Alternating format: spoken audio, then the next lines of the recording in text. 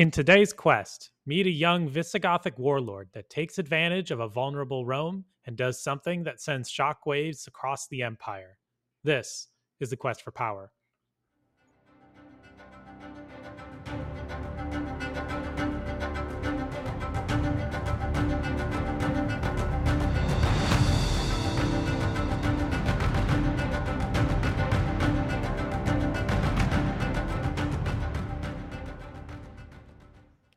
Welcome to the Quest for Power podcast, where we are ranking and reviewing all of the European monarchs from the early Middle Ages to World War I. I am Scott. I am Michael. And thank you all for joining us today. So, this is episode 2, but kind of not really. This is our first real episode, as I kind of dubbed it episode 0 last time. So, Michael, who are we going to be reviewing today? Today we have the special treat of Alaric, first of his name, King of the Visigoths. You might have heard him before. Some of our listeners probably have. He is very infamous for a big event that we will get to on later on in the podcast. People much more learned than me, naturally. Before we get started, as always, we got to go through the sources to prove that I kind of know what I'm talking about. Today we will use Jordanes again, who we met last episode. And we got a new source today called Orosius. It is O-R-O, like Oro, S-I-U-S. That's as much as I can pronounce it right now. Orosius. Oh, no. Oh, yeah. Orosius. Orosius. Yeah. There we go. All right. It's possible that he was born on the Iberian Peninsula in the Roman province of Galicia, which is like modern day Spain and Portugal. He was known as a Roman priest, historian, and theologian. His most important works is his 7 books of history against the pagans. So you could tell his viewpoint of how it's skewed in history. A real gem and absolutely not biased. So 0. It is actually a very important work. It gave us a lot of information about this period. It's an historical narration focusing on the pagan peoples from the earliest time to from the earliest time when he was alive. It was written for the purpose of defending Christians from the criticisms of pagan Romans who said that the empire troubles. Remember, the empire, we went last episode, is just falling apart because they turned their backs on the pantheons. And he's like, no. This is not the Christians' fault. This is actually why. Another one that we have is Zosimus, who is the opposite of Orosius. He lived in Constantinople around the 490s to the 510s. So that's like 100 years after Alaric's reign for the most part. So, he's getting a lot of his information secondhand. yeah, that's understandable. It's a lot of, if there's a hectic time, most people aren't going to take time to write things down. Plus, I appreciate with especially everything being in a fallout of Rome, still therefore a very Roman centric story. It means that I still get to make the good old Istanbul, not Constantinople reference. So I think there's a real. So that's my positive win here. That is a fantastic song. He is the complete opposite of Orosius. He, like I was saying, he's the staunch pagan, and he railed against Constantine's conversion of the empire to Christianity. He thought this is what is doomed the empire. It is all Constantine's fault because he turned away from the pantheon. His purpose of writing was to document the decline of the empire from a pagan's point of view. So now we get a Christian's and we get a pagan's point of view. So hopefully between there, we get the truth somewhere. However, unfortunately, a lot of his work was quote unquote lost. I'm going to go out on a limb to say it was most likely suppressed from later Christians, considering they dominated the next viewpoints for the next 1,000 years. Who would ever suppress books? That never happens, right? No, I say it over time. You are never on the right side of history when you are book burning. It drives me nuts, especially as a historical nerd. There are so many documents I wish that we could have back. Well, on the bright side, book burning. It's a great magic card. Ha ha ha. Bringing magic in already. Zosimus wrote harshly against the Christian emperors, so he really came down hard on these guys, which caused his credibility to be mercilessly attacked by future Christian writers for obvious reasons. Christians already in the very beginning were really getting good at twisting works outright or destroying anything that did not fit their truth, so to speak. Finally, we'll use Gibbon, who is a secondhand source who pretty much wrote the Bible of the fall of the Roman Empire. If you ever want to know anything about Rome when it's in its decline, you go read Gibbon. He wrote a ton of volumes on this stuff. It is just packed full of information. And I can't even begin to tell you like how crazy it is the amount of stuff he wrote. And he's very clearly a Victorian, and his bias shows that when he's writing. It's kind of an interesting. I've never thought about the Victorian bias apart from, well, I guess thinking about the very modern interpretation of Victorian times. So a very like proprietary and also dirty and also Eurocentric. So we're having a very different vibe than I think than probably what he's getting. But I think it's also interesting that the Victorian viewpoint, or that this person is a Victorian from the Victorian time and is able to apparently write so much that we use when there's quite the time gap. Correct. It's secondhand history. So he is taking off of documents maybe that were destroyed in future wars or whatever.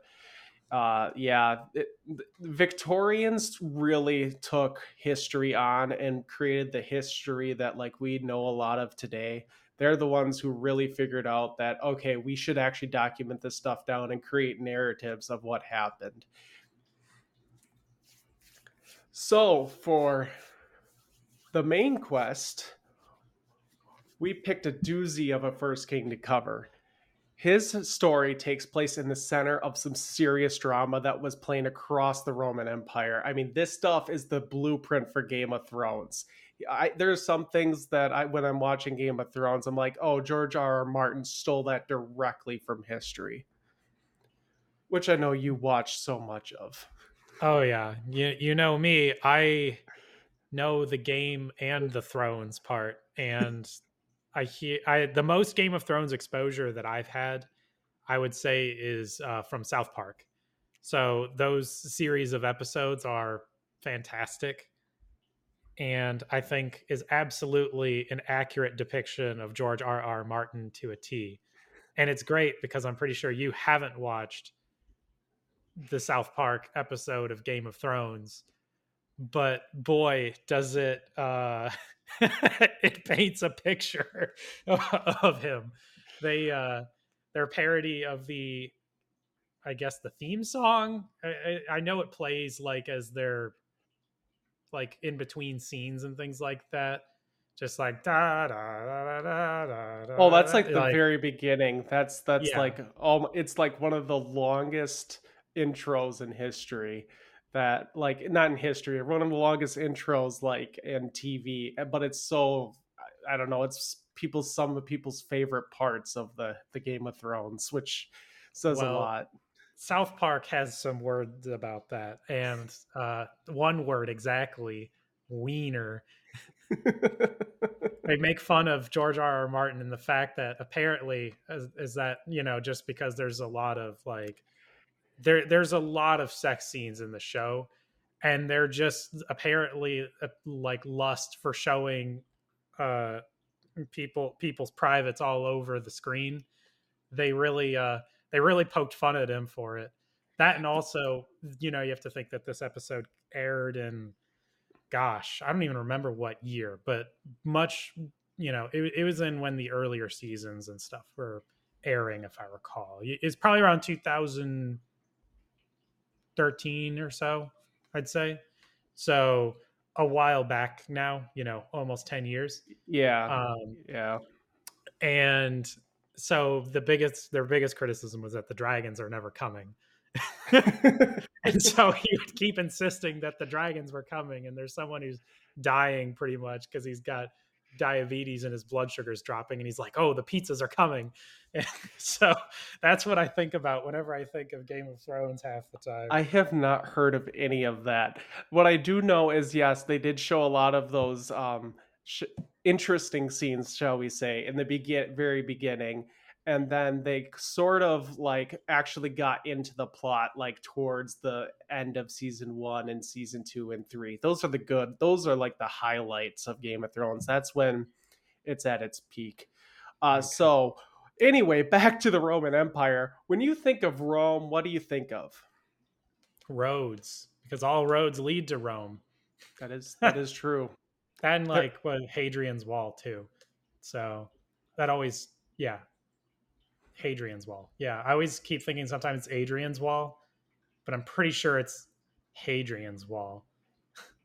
I, I'm pretty confident his name is Hadrian. I'm sure in other languages it could be called Adrian because in Spanish the H's are Oh, usually silent. But I would call it Hadrian's Wall. yeah. Yeah, I think that's that, what it's been referred to as, but I'm also just very forgetful and the names are, very similar. But I think about that for some reason. I think it's just because it shows just how far they got, how far they reached when you can, because wasn't Hadrian's Wall all the way up in Britain? yeah, it was all the way up into just about Scotland is where they See, reached into. that's kind of insane when you think about it. Like Yeah, yeah, it is. English Channel is a fantastic natural fortress. So just Yeah, really just shows how far you come. the last time the English Channel has been invaded successfully was by the Normans, all the way back in I think the 11th century. I'm gonna get crucified for not knowing that one. I forgot exactly the exact date, but it's been a long time. It's okay. Anyway, the Roman Empire, when we enter the story, is not what it used to be. In the glory days of Augustus, Vespasian, Trajan, these are names you probably don't know, but I'm sure some of our listeners know. In fact, the Roman Empire is not this one big, like, unified unit. It is split up into two halves, both being east and west. And most of the power is no longer in the west in Rome. It is now in Constantinople, which you say Istanbul. Istanbul. All right. It's a bit of a mess to explain the whole world situation when Alaric comes into it, but I'll give it a shot. You might want to take notes, there's going to be a lot of names thrown around. Theodosius, who will be in the beginning of our story, is the last emperor to rule both halves. He holds like most of the power in the east and the west, and he holds most of the power in the east. And in the west sits the puppet emperor Valentinian II. He is controlled by a man named Arbogast. Arbogast cannot be an emperor since he was a barbarian by birth, and Romans, that would be unthinkable to have a filthy barbarian sit atop the imperial throne. It's good old prejudice at its finest. Oh, yes, it's good to notice that it just never goes away. Never truly out of style. No. Anyway, Valentinian and his counselor, Arbogast, began having some issues. Valentinian mistakenly believed that he had any power, and he was trying to exert some of that power. According to Zosimus, Valentinian publicly dismissed Arbogast. But then, of course, he like did this in full front of everyone to like show his power. It was like his power move to finally throw off the yoke.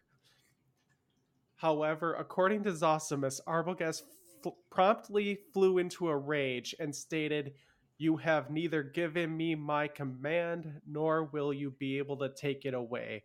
And then threw the order on the floor, mic drop, and stormed out. Boom. served.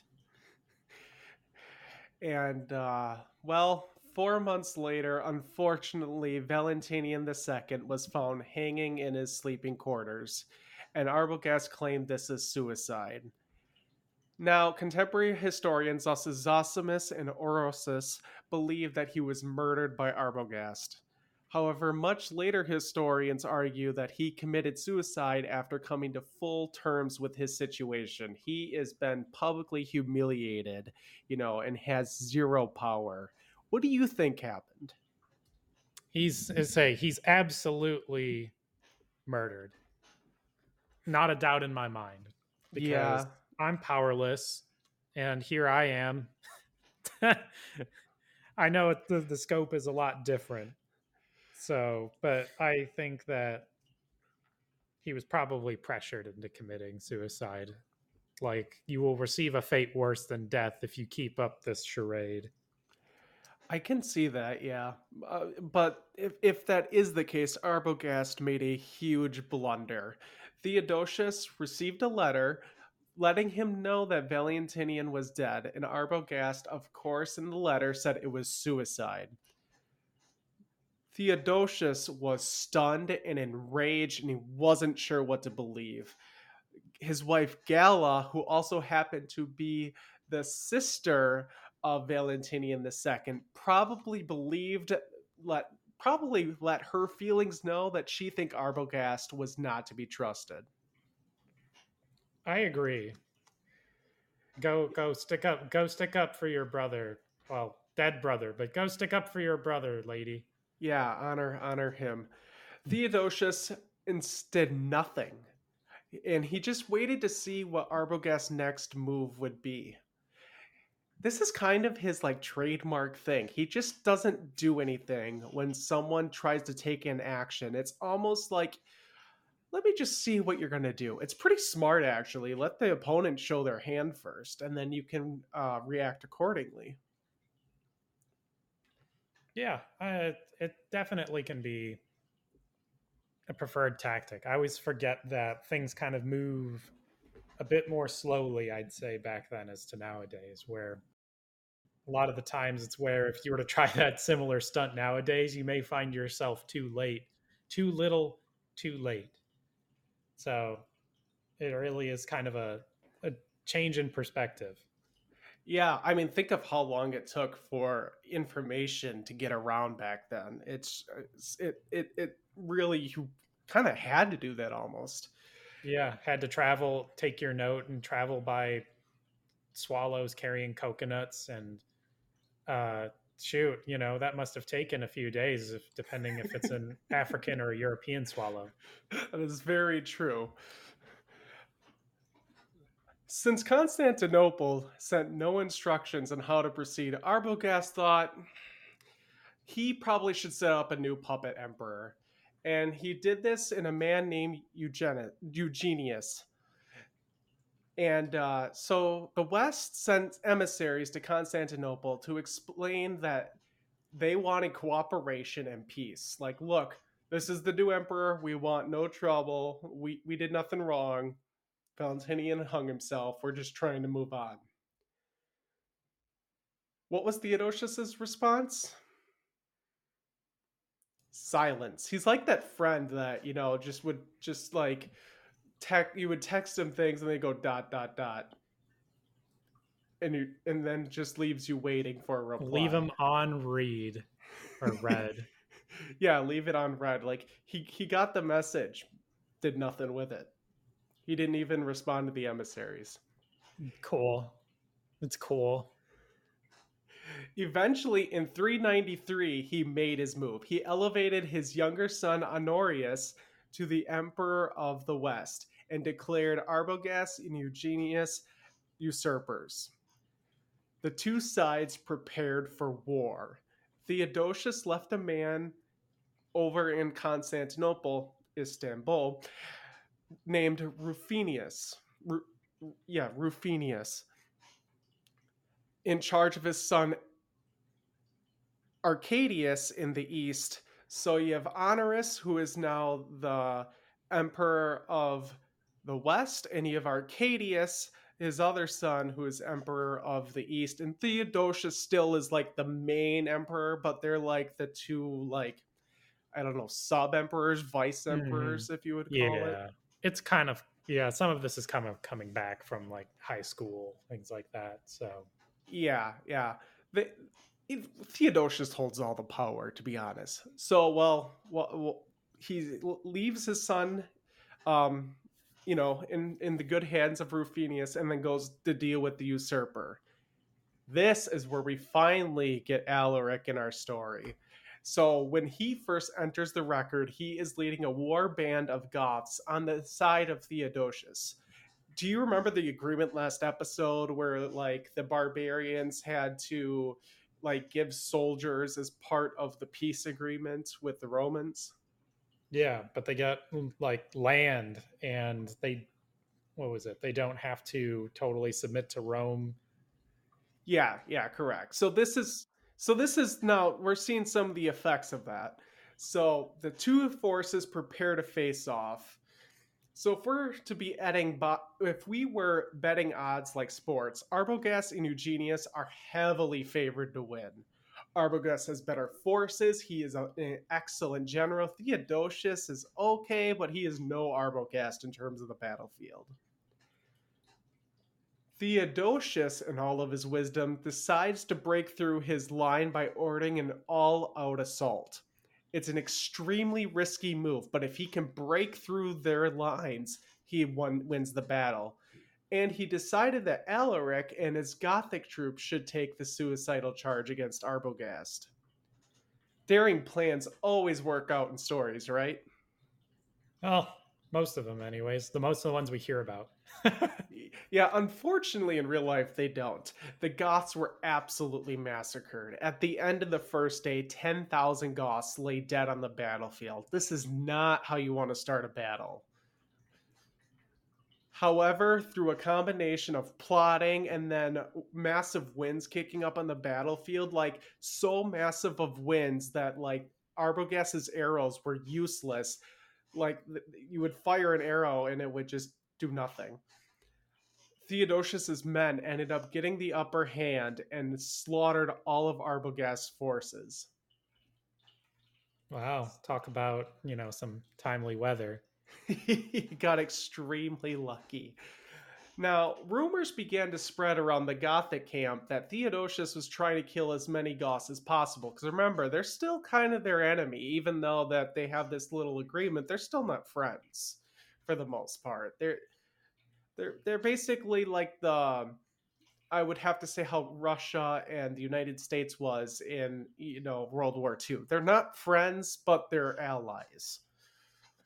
Yeah, they're there purely out of circumstance. Correct. So the rumor was pretty believable, considering earlier in his reign, Theodosius orchestrated a massacre of the Goths. So there's a little history there. So here's a little sidebar regarding this massacre, because it's kind of a horrific story and actually pretty smart by him, if I'm going to be honest. Like in a very who's that guy from Machiavellian way. There it is. I Okay, found the word. Machiavellian. In a very Yes. Machiavellian way. It actually is a pretty smart idea. So the Goths were trying to come over the Danube, like we were talking about last episode, because the Huns were once again coming, and they had an earlier deal with the Emperor Valens, like we talked about. Well, Theodosius said we should help these Goths. After all, we need their soldiers, to bolster the Roman army. We took massive losses after Valentinian was killed.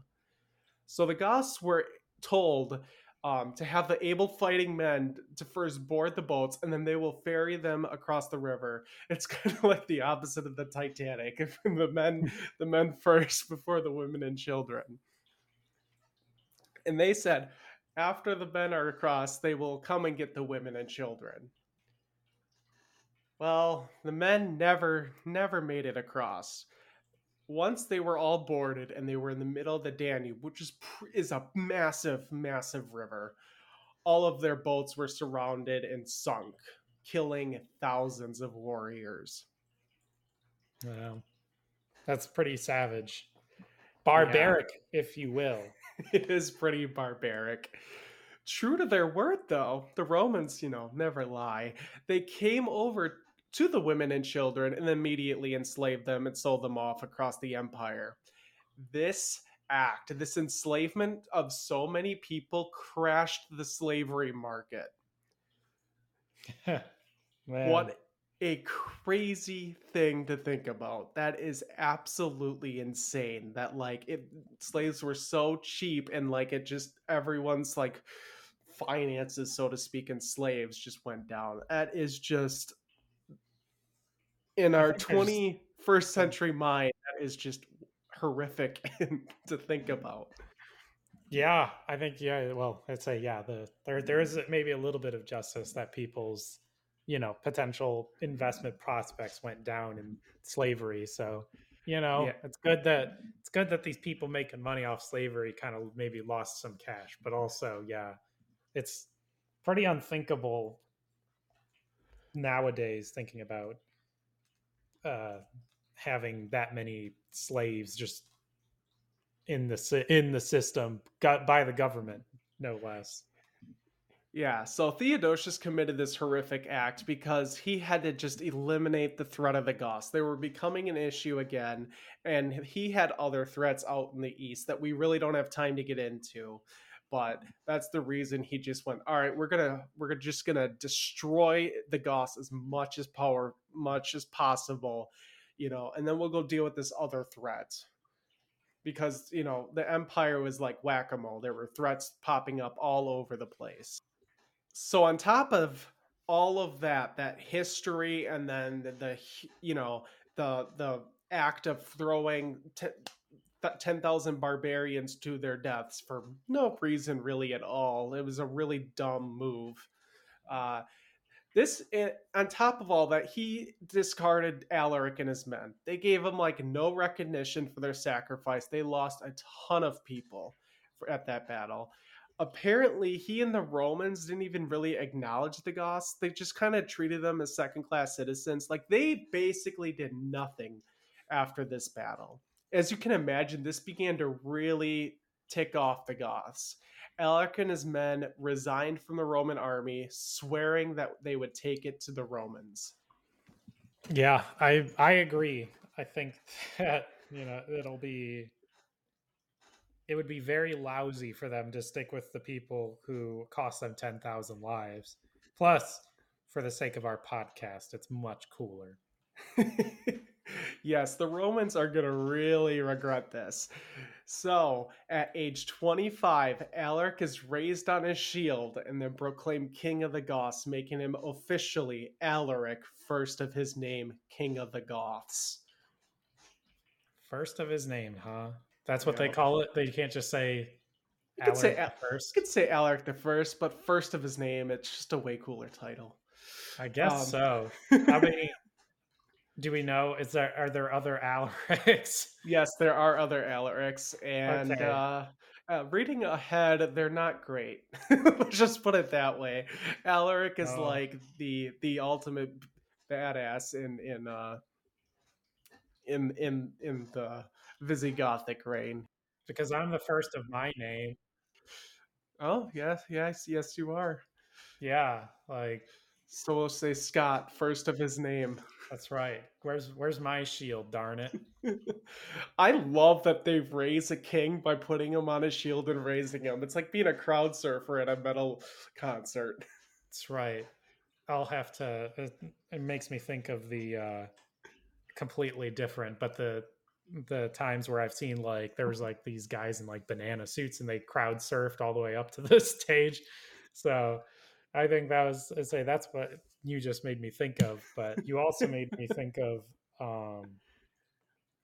that Spartan kind of saying where it's come home with your shielder on it in a Oh yes, yeah, completely different context, but yeah. uh, different culture too, different time frame. Good old callback to 300.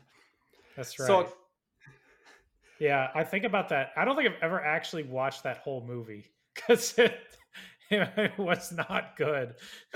But I do remember that, so I did learn something. That and I think you're supposed to kick people in pits too. So Yeah, no, I read an entire, like, I forgot what the book was called. I think it was like The Gates of Hell, and it was like the entire narration of it, like as if you were there, and it was really, really well done. So that's how I know all about the Battle of Thermopylae. I'm pretty confident it's The Gates of Hell. I would highly recommend anyone to check it out. That is that is a really, really good book, and goes through a lot of emotions and like life and death, and especially how the Spartans thought about it. yeah, well, it's kind of crazy how much we romanticize that too. But Mm-hmm. Yeah, it's a really weird battle that was the one immortalized out of all of the battles. well, I'm sure it very much helps fit a lot of our modern mindset and romanticizing struggles that are insurmountably difficult. Yeah, So yeah, I'd it's have to agree. it's pretty iconic to be like, you can round it, you can give a nice round number, be like, yep, 300 people held off all these Persians. Yeah, ancient sources and even medieval sources, the numbers are always skewed. You have to take them with a grain of salt. It basically gives you a magnitude of the battles Oh, for sure. that. I mean, who's actually counting the exact numbers? Well, nowadays we are, I'd say, and probably even back then, because you have, you know, I'm sure you have some form of soldier logs, but Since we're on this tangent, we'll go full blown into this tangent. There were yeah, 300 Spartans, but there were also other Greeks that were there. There were like thousands of other Greeks that were there, that right. were under the command of the Spartans. And I forgot, I think they were called not hoplites. I forgot what they were called, but yeah, there was more than just the Spartans there. It is definitely romanticized. And again, that book kind of explains all of that. It's really interesting, that whole ordeal. Anyway, back to the fourth century. A couple of months after the battle, Theodosius fell ill and went to Milan with the Eastern forces. Fearing the worst, because he's been sick before and he's almost died before, so he really thought he was on his deathbed. He sent for his son Honorius and officially stamp everything. He is the emperor of the West at the age of 10. Could you imagine at the age of 10 being the emperor of an entire empire? I think that did cross into my fantasies as a 10-year-old. I think now as an adult, I really, really rethink that whole premise. But I think 10-year-old me would have found it pretty rad. There's a certain novelty of being able to have more or less total control or a very high degree of it. Yeah, Respect, man. Can you or imagine a 10-year-old commanding like actual respect? I think, that's probably what we all really wanted. yeah, I could see many 10-year-olds wanting that, including this when I was 10 years old. Yeah. Be Hmm. able to have an empire at your disposal. So in addition to this, he raised a loyal general named Stilicho, the master of arms of the West. Master of sorry, master of armies of the West. It is pretty much this guy controls the empire. He's the main counselor behind uh, Honorus. Stilicho is going to become very important in this situation. He and Alaric are going to become rivals, and their story is going to intertwine all over the place. Good, good. So now that we have introduced you Stilicho and Rufinus, it's time to bring up another source. He is my favorite of this time. His name is Claudius Claudianus, who is Mm. also known as Claudian. I'll just call him Anus.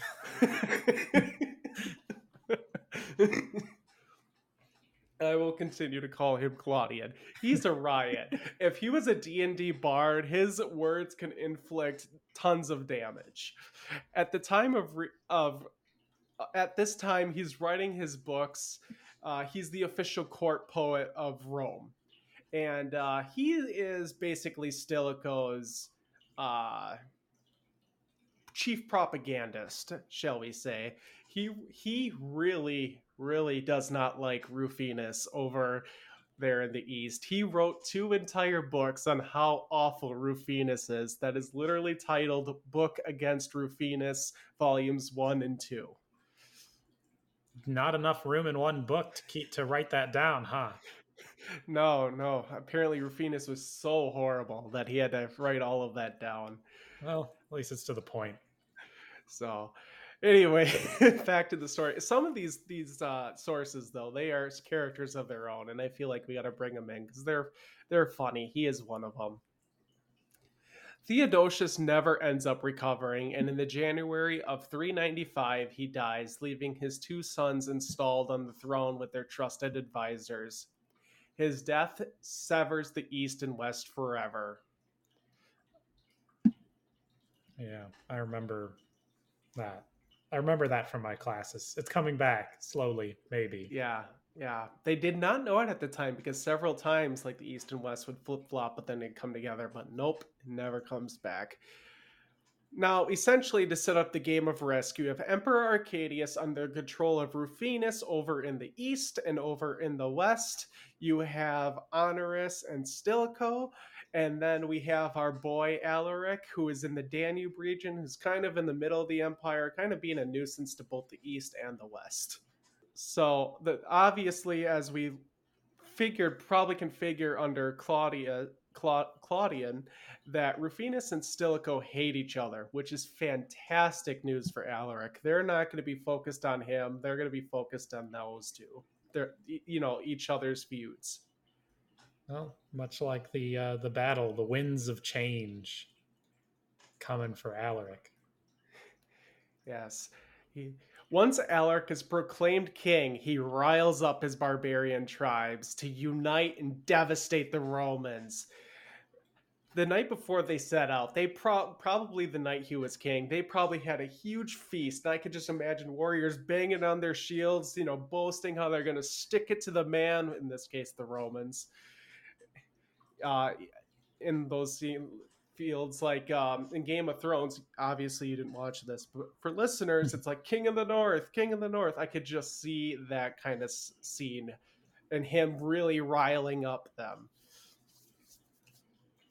So Alaric and his best friends begin spreading their trademark that we're going to see of aggressive devastation throughout Moesia and Thrace on his march to Constantinople to take his grievances to the emperor at the emperor's doorstep. Which I gotta say, it's a very effective way to get someone's attention. It's time. It's time for barbarian rage. Good old D&D reference. Now, in this time, Constantinople has no army. So the Eastern army that Theodosius commanded is over in Milan. So all Rufinus can do is lock down that city, which is pretty fine, considering Constantinople has the best defenses in all of Europe. We could do a little side episode on the walls of Constantinople. They are insane. I highly suggest people look them up if they're interested. To get you a little glimpse of how good these walls are, it took the invention of black powder cannons for the city to finally be conquered in 1453. So over 1,000 years from this time. That is pretty nifty. Yeah. Some walls just are that hard to break, I guess. I haven't really studied much of the medieval history to know whether or not that how easy it is to break walls per se, but most of my historical knowledge is without walls because, again, gunpowder really made a lot of walls defunct. Yeah. This one, well, it was like they had like an outer wall. They had like siege works where they're like, like spikes stuck in the ground. They had another wall, like they had a series of walls, and they had archers on those walls picking through you as you're, trying to climb these walls. And then In addition to trying the archers, when you finally get to the walls, they pour boiling oil. They have those oil slots that pour down onto you. Classic. So it's pretty impressive, that one. So anyway, when he got to Constantinople, he's just hung around for a bit. He set up siege. He went raiding and pillaging through the countryside, as you do. And then after a while, he just kind of picked up his siege toys and went, "Well, this is boring," and then left. Just figured out that it's not worth his time to siege. It must have. Some historians have speculated this was like Alaric introducing himself to Arcadius and Rufinus, like a little knock on your neighbor's door, letting him know you moved in the neighborhood. Except in this case, you have an AK-47 strapped to your shoulder. Boy, I can't wait to do that if I move somewhere new. So after he picked up and left, he and his followers resumed their pillaging on their way through Greece, leaving a burning of villages and enslaving the population that wasn't butchered in these, pillages in their wake. Just absolute destruction. I can't. It's hard to really describe the absolute magnitude that he is just laying waste to Greece. Eventually, his band of warlords pillaged their way to Athens. According to Zosimus, upon arriving in Athens, Alaric sent heralds of proposals of peace. He said that he did this because Alaric was in awe of the city and he didn't want to ravish it, which probably then Athens was probably amazing and gorgeous, especially to a barbarian who really liked like Roman things. As we come to later find out, like Alaric wanted to be a Roman in the worst way. And so this had to be just cool to him. Yeah, it's got to be. And again, this is another. I think Athens is another place that's very much romanticized as far as like our Western historical view of it a lot of the time. Yes, it is. Yeah. So give or take with a grain of salt, but it would be really cool. I haven't seen Athens today or any of their historical buildings or, whatever's left, if anything, right? I'm sure they've got something around. They have some things, yeah. Like, but, I never really thought about it too much, but it would be really cool. I'm sure. Yeah, I would love to see it back in its heyday too, because I really love that architecture that they have. I'm sure there's videos online you could go look up to see what it is.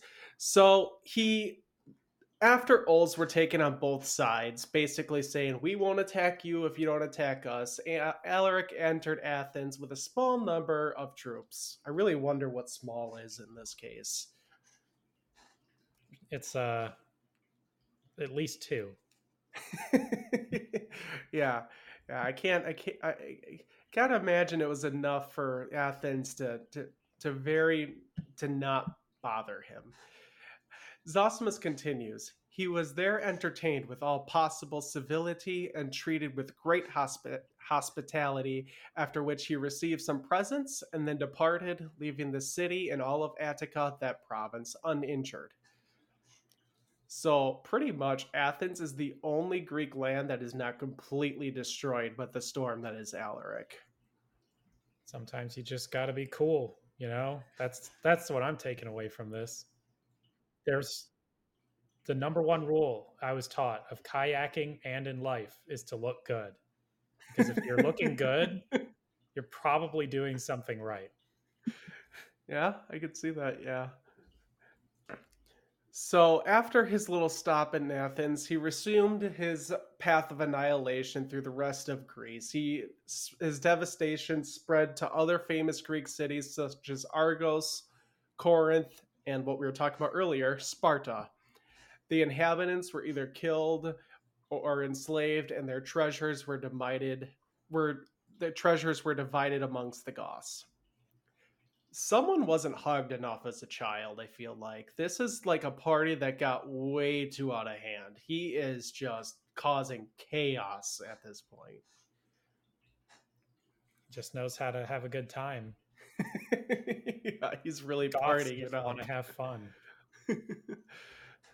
So Stilicho, who is in charge of the Eastern Army, which right now belongs to Rufinus and Arcadius, decided that Alaric was a problem. So in September of 395, without permission, this is key, from the Eastern court prior to his arrival, he landed in Thessaly, which is the under the Eastern Empire's control. The Roman people finally think, great, finally someone is going to do something about this barbarian menace. As I said before, problem is this is under Constantinople's jurisdiction and not Stilicho's, and for some reason that's a big issue in terms of this little power play that is between uh, um uh, Rufinus and Stilicho.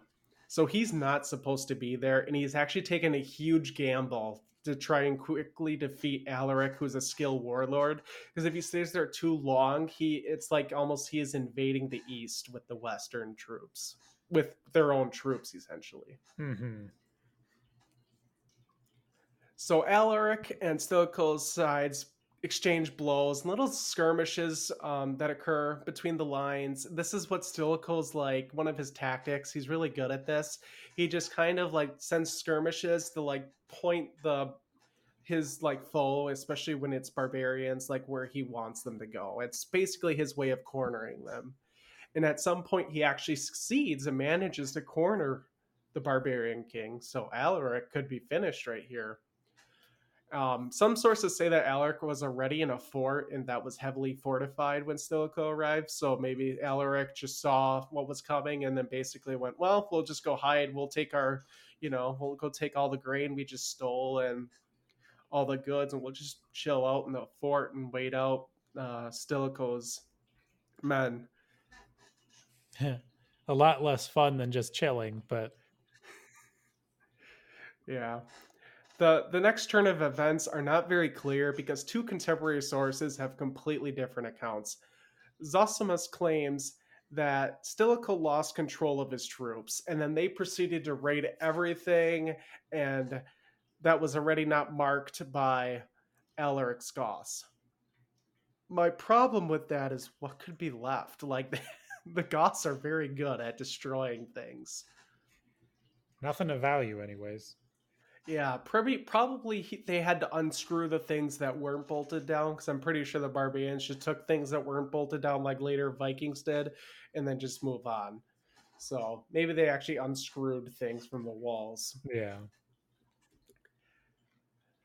So, but also at this time, I can see that Stilicho's men are not just Italian Romans. Many of these legions are also comprised of barbarian ethnicities. Some of these are Goths, some of these are Vandals, some of these are Franks.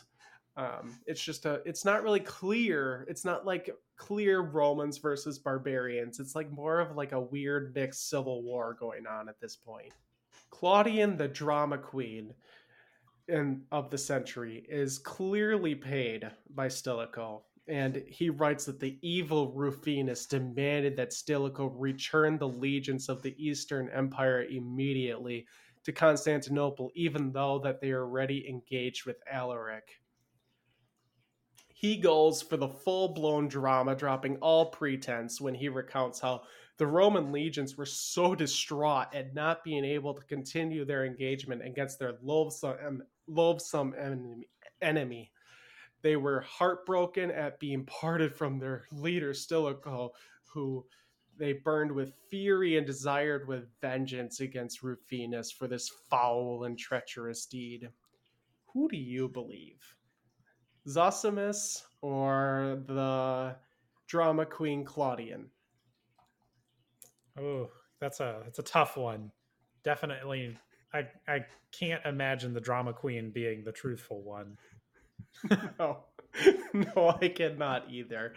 It, it's also possible that Stilko realized like this is not wise to face the barbarians in open battle. They're gonna kick our butts. This is what they know. This is their bread and butter, and that it's better to put pressure on them and like let them know like knock it off, and then try and add them to your forces. So like put pressure on them, and then get them to say, all right, we'll sue for peace, and then, you know, we'll join your forces.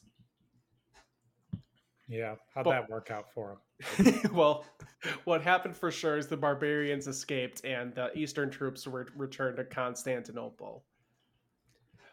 So, with the Goths subdued in Stilicho's eyes, he returned to deal with his problem of Rufinus's existence. This cannot be. He wanted Rufinus dead in the worst way.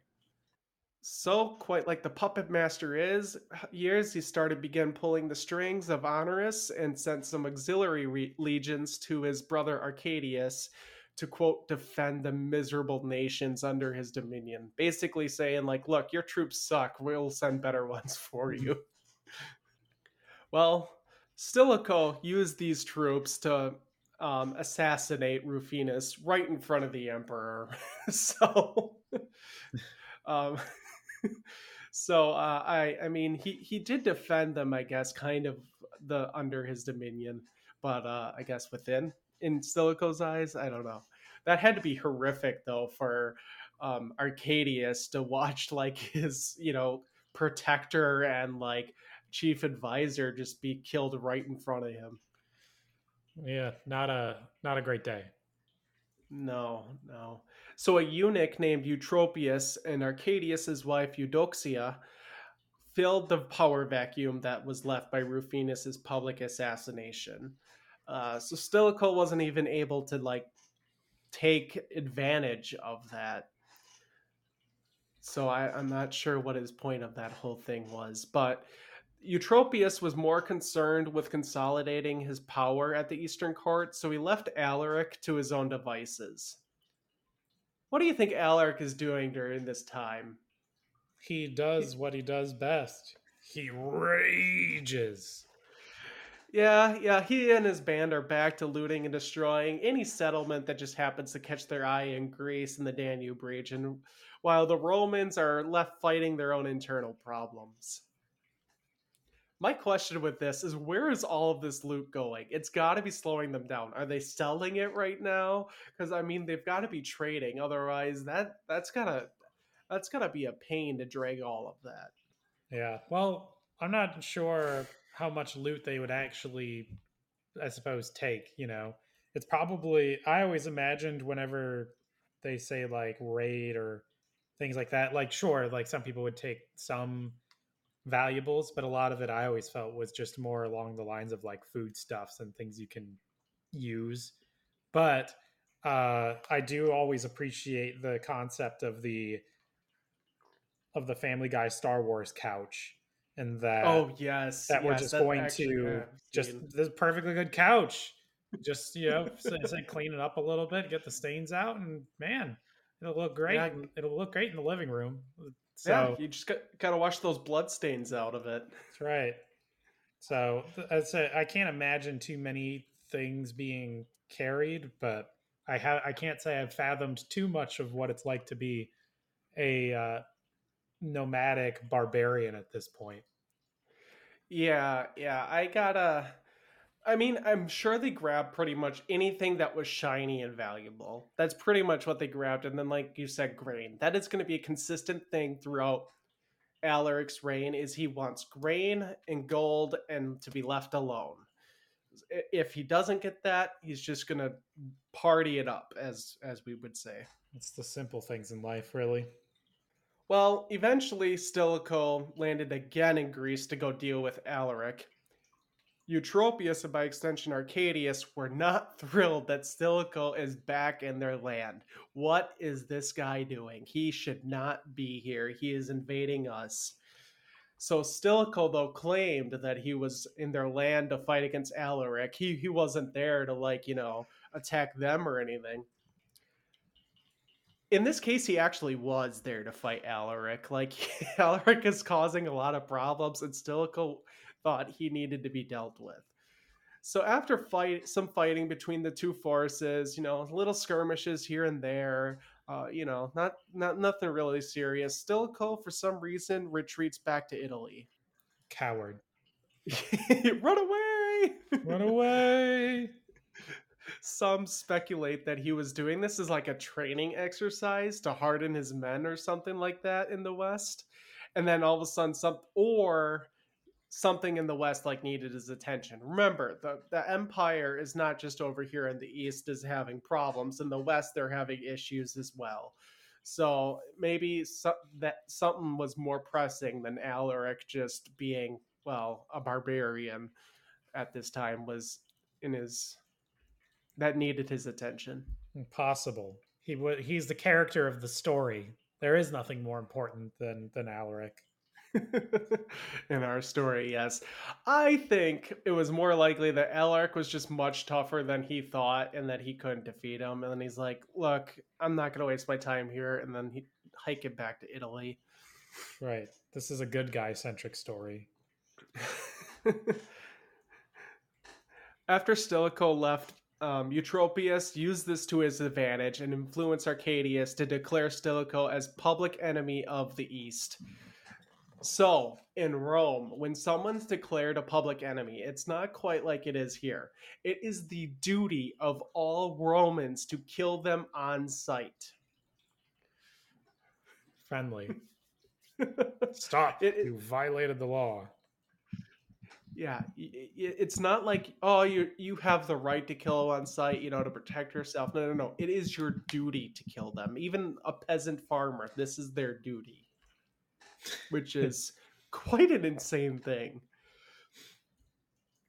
Hey, if it works.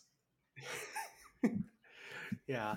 While this is going on, I vision the unescapable courier from Skyrim showed up and gave him the letter from Emperor Arcadius.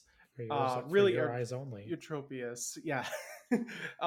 They gave this to Alaric, and he was probably, what the heck?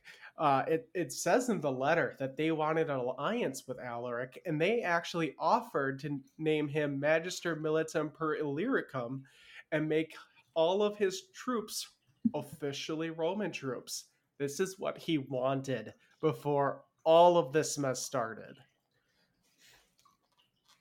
Sometimes dreams do come true. Sometimes they do. I can't imagine that the citizens that were living in this area were thrilled with this. Well, those ones that were not killed and enslaved already. Yeah, that's pretty fair. So, well, Alaric kind of uses this to his advantage. Alaric kept sending messages to both sides saying, look, I'll stop pillaging once you give me what I want. Until then, I'm just going to go destroying your towns and villages. It just goes to show that when your dreams are dashed, you need to go start a riot until you get what you want. I'm not sure if that's the takeaway that our viewers should get from this episode today. We're not. No, this is not quest for power approved behavior. You can have your own quest for power in your free time, but leave us out of it.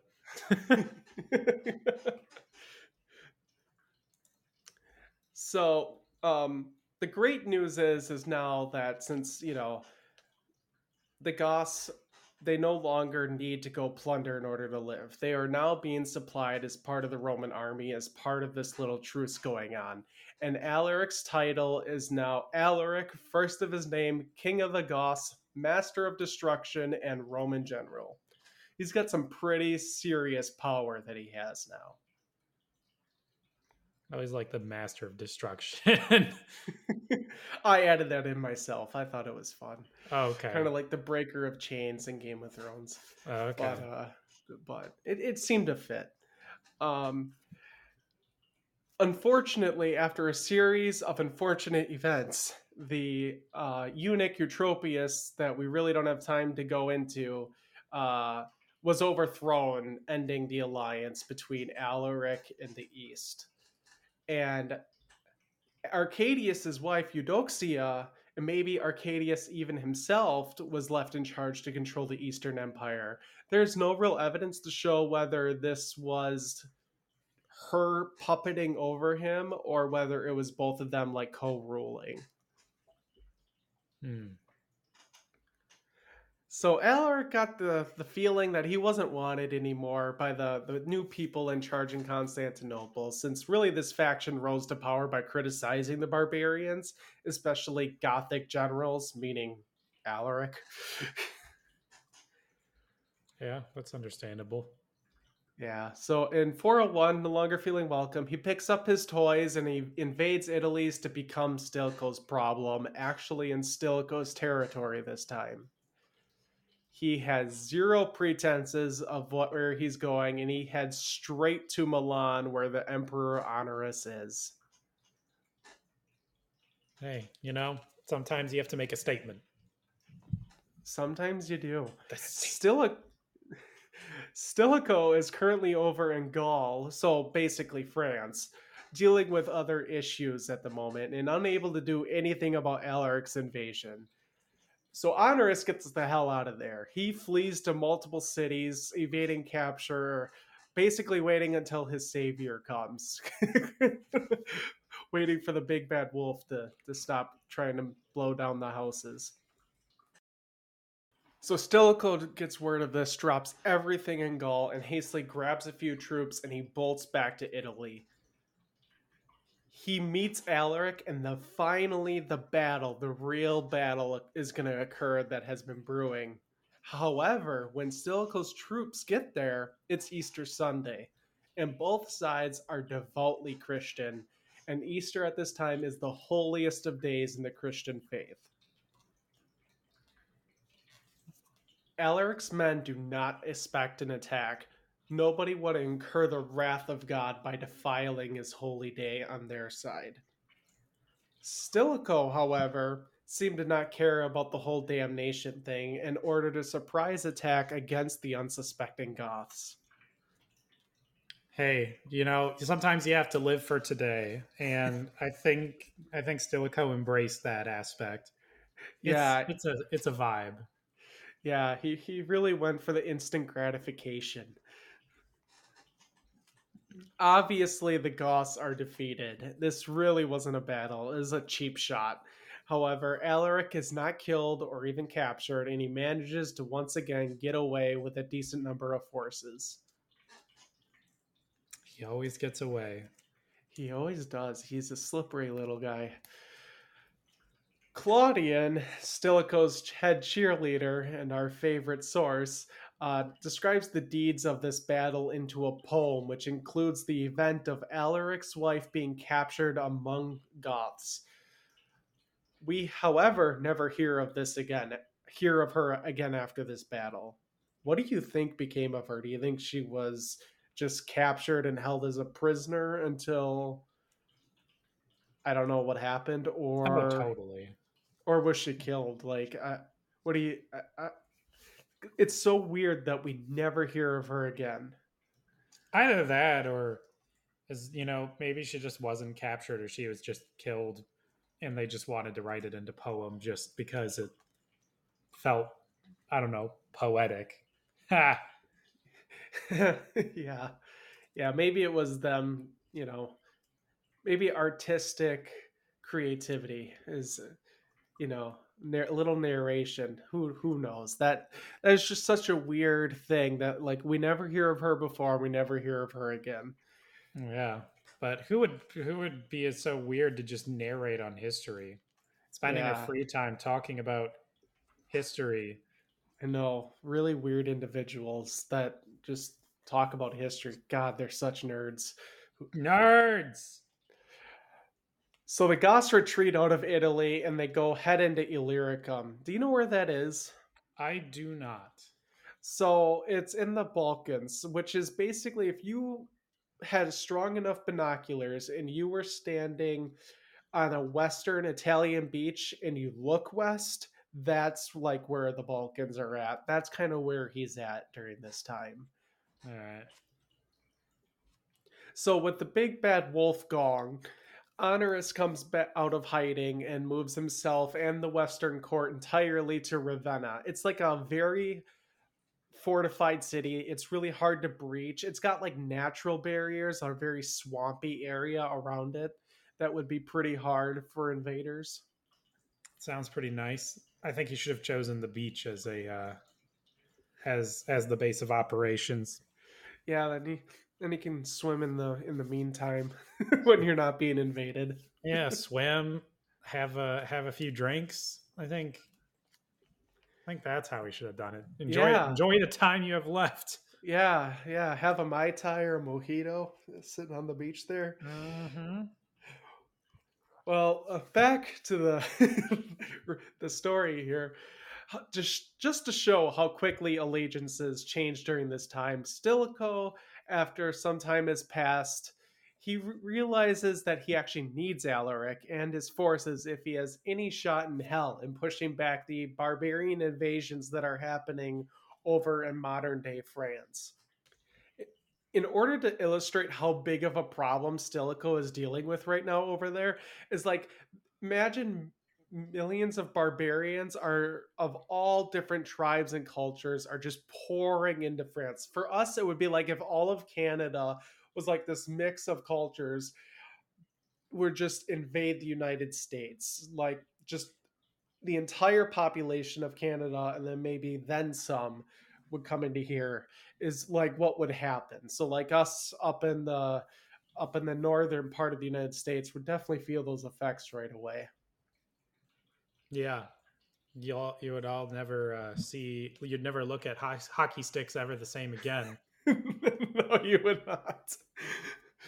Instead of football being the dominant sport here, it would be now hockey. That's right. Now we can brainstorm on our next episode about the implications of a Canadian invasion. There we go. Stilicho offered Alaric to be a Roman general in the lands that he already is familiar with, which is Dacia, Macedonia, basically over by Greece area. This is what Alaric wants most. He's pillaging the lands because he's not pillaging these lands because his only goal in life is to cause havoc and destruction. He wants a high position in the Roman army and he wants land and food for his people. However, it's not Stilicho's land to give because it's technically owned by the East, which Stilicho does not have control over. And so, for these reasons, Stilicho declares war on Constantinople. So, this is actual now civil war. He's basically trying to prove to Alaric, like, look, I will fight for you if you will fight for me. We've seen how well that works. Yeah, exactly. Well, he's really trying to go out of his way here. Stilicho's in a really between a rock and a hard place. I would not want his position. Alec agrees to this proposal, and he like positions his forces in the Danube region, and like just sits and waits for the signal from Stilicho to join him on his march to Constantinople. So it seems like the plan here is Stilicho is planning that Arcadius will get scared and sue for peace ASAP, and then the West and Alaric can demand favorable terms. So like they'll like give Alaric the Danube and we'll leave you alone. Great plan, right? Obviously, we've Uh, got the dream team. yes, we do. However, there's a suicide. Oh my god! I almost said there's a Suicide Squad dream team like the Suicide Squad. It's the opposite of a dream team. This Yeah. It's two sides of the same coin: the dream team and the Suicide Squad. Yeah. So anyway, however, there is a usurper called Constantine III from Britain who went and decided to declare himself emperor, and then he crossed into France and began making a name for himself by actually succeeding against the northern barbarians. He was pushing them back and doing what Stilicho could not. So Stilicho was forced to go deal with that, and he ended up leaving Alaric and his men to just sit there waiting for a year. And remind you, their food is like going away during this time. So Alaric is becoming increasingly annoyed as each month passes. It takes a lot of money and a lot of food to feed an entire army and just people and keep them battle ready especially for an entire year. Like at any moment, they should be ready to go. So his men, as you can imagine, were getting restless, and he needed to do something to keep them under control. He's been able to keep them under control to this point, but they're starting to stir and show a little bit of, anger and frustration.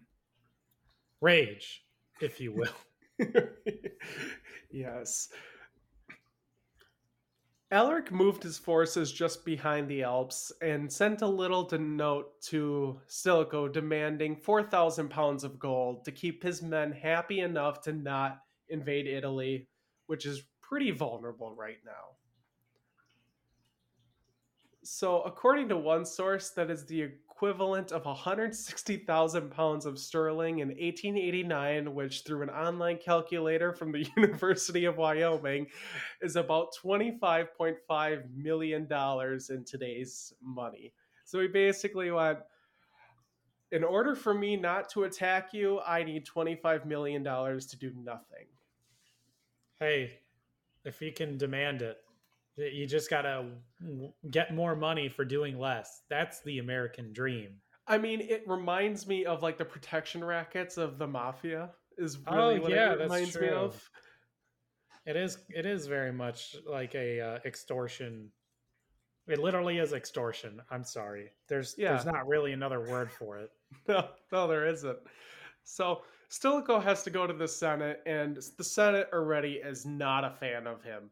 And he has to ask for that much money, which is going to come out of their pockets. So, in a long speech during this time, when he's begging them for money, he's going on how Alaric is so great and he's a faithful ally.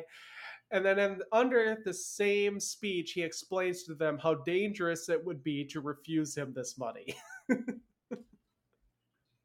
That's politics for you. That's a really weird narrative to spin. It'd have to be an incredible salesman. Well, if you're, I mean, he's not wrong. It would be dangerous to not.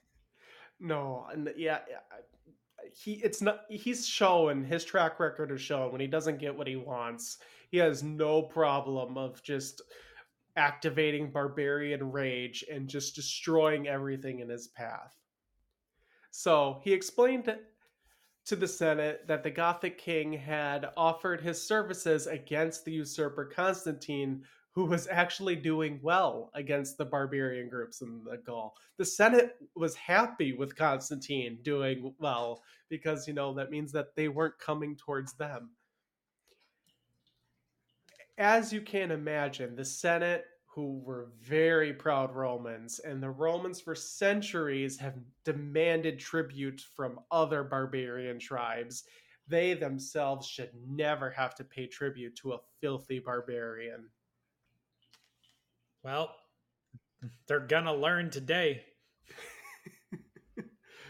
Yeah, sometimes you gotta put your pride aside.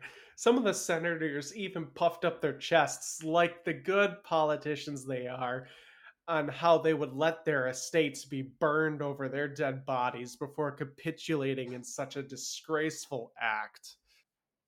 Despite all of the big talk, like typical politicians, they relented and agreed to pay the barbarian king. According to Zosimus, one senator remarked, "This is not a peace, but a bond of servitude." The man then ran into a church and then claimed sanctuary. Yeah, I can't. I can't blame him. He's basically like, "Oop, I shouldn't have said that. Shouldn't have said that." It's time to go. So this severely weakened Stilicho's position in the court for the perception of the dishonor he brought onto Rome. And then after a series of more unfortunate events for Stilicho, including Arcadius over in the east dying at the age of 31 due to unknown reasons, led Stilicho to being arrested and executed. Wow. So I haven't found anything on Arcadius's death like being fishy or suspect. I mean, it could very well he just died of something that everyone dies of at that time. I mean, people died randomly due to disease all the time at that time. Or he could have been poisoned, but who knows?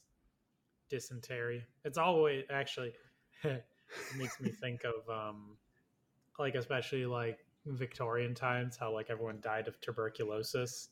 Yeah, yeah. Same deal. Well, tuberculosis has been around forever. There is a fair chance he could have died of it. Could have died of the plague. The plague was always around. It's not necessarily the bubonic plague, but there was tons of plagues that erupted all over Rome during this time. Oh yeah, for sure.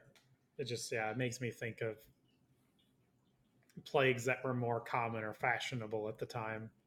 Yeah. A man named Olympius, which, like the Olympians, funny name, risen to take Stilicho's place by Honorius' side. He decided to sever all communications with the Goths and instituted a very strict anti-Goth policy. Can't have those kids wearing black and makeup. I'm not surprised if you would, yeah. I was about to say I didn't want to get political, but I gotta say it. I wouldn't be surprised if he would say we're gonna build a wall and make the Goths pay for it. Yeah, we're gonna build Hadrian's Wall. Yep. What happened next is so just mind-numbingly dumb that if it was written into a fiction book, no one would believe that the villain was this stupid. It would create so many memes of how dumb this villain is. Instead of preparing for the inevitable invasion, because, Alaric, has no problem destroying crap, Olympius dismisses all of his Gothic commanders and soldiers into his forces, basically institutes a statewide racism cleanse. Sounds smart. Yeah, I should note that there are many Gothic commanders and forces in the Roman army Oh, at this point. shoot. Yeah, I mean, well, especially at the very least, even if it's not that many, you're still just disrupting an awful lot of personnel and chain of command for a political agenda. Yeah, it is just mind-boggling. And then at the same stroke, like I assume this like happens all at a time. He passes a law that no Aryans or heathens were allowed to enter the imperial troops. So he even bars more people from his army. So not only does he just dismiss all people, he bars others from joining the army. That's what I want in my war. Fewer soldiers. That'll do it. Like I don't understand like this in fiction. You'd be like, what is this is unbelievable. To round out all of the dumb decisions that I imagine is happening in one night, orders he decides to execute Order 66 on all of the Goths to in addition to anyone who had an allegiance to Stilicho as a state-sponsored purge. Wow. Why not just fiddle while Rome burns while you're at it?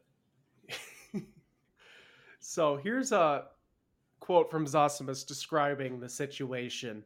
The soldiers who were in the city, on hearing on the death of Stilicho, fell upon all the women and children in the city who belonged to the barbarians, having, as a preconcerted signal, destroyed every individual of them.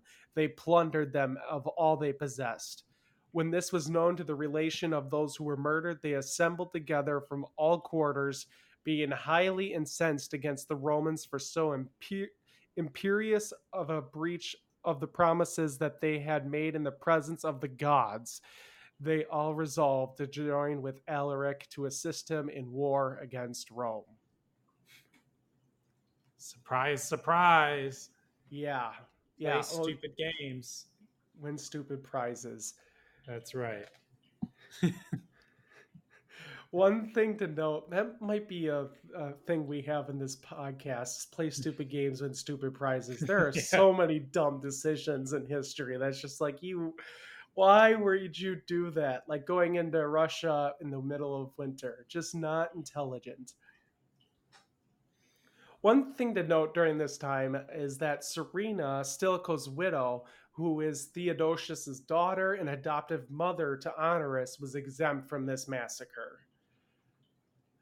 So these series of decisions has to be, they're so dumb during this time. It's not like they had the forces to spare and they just sent all of the vengeful warriors, hardened men into Alaric's open and inviting arms.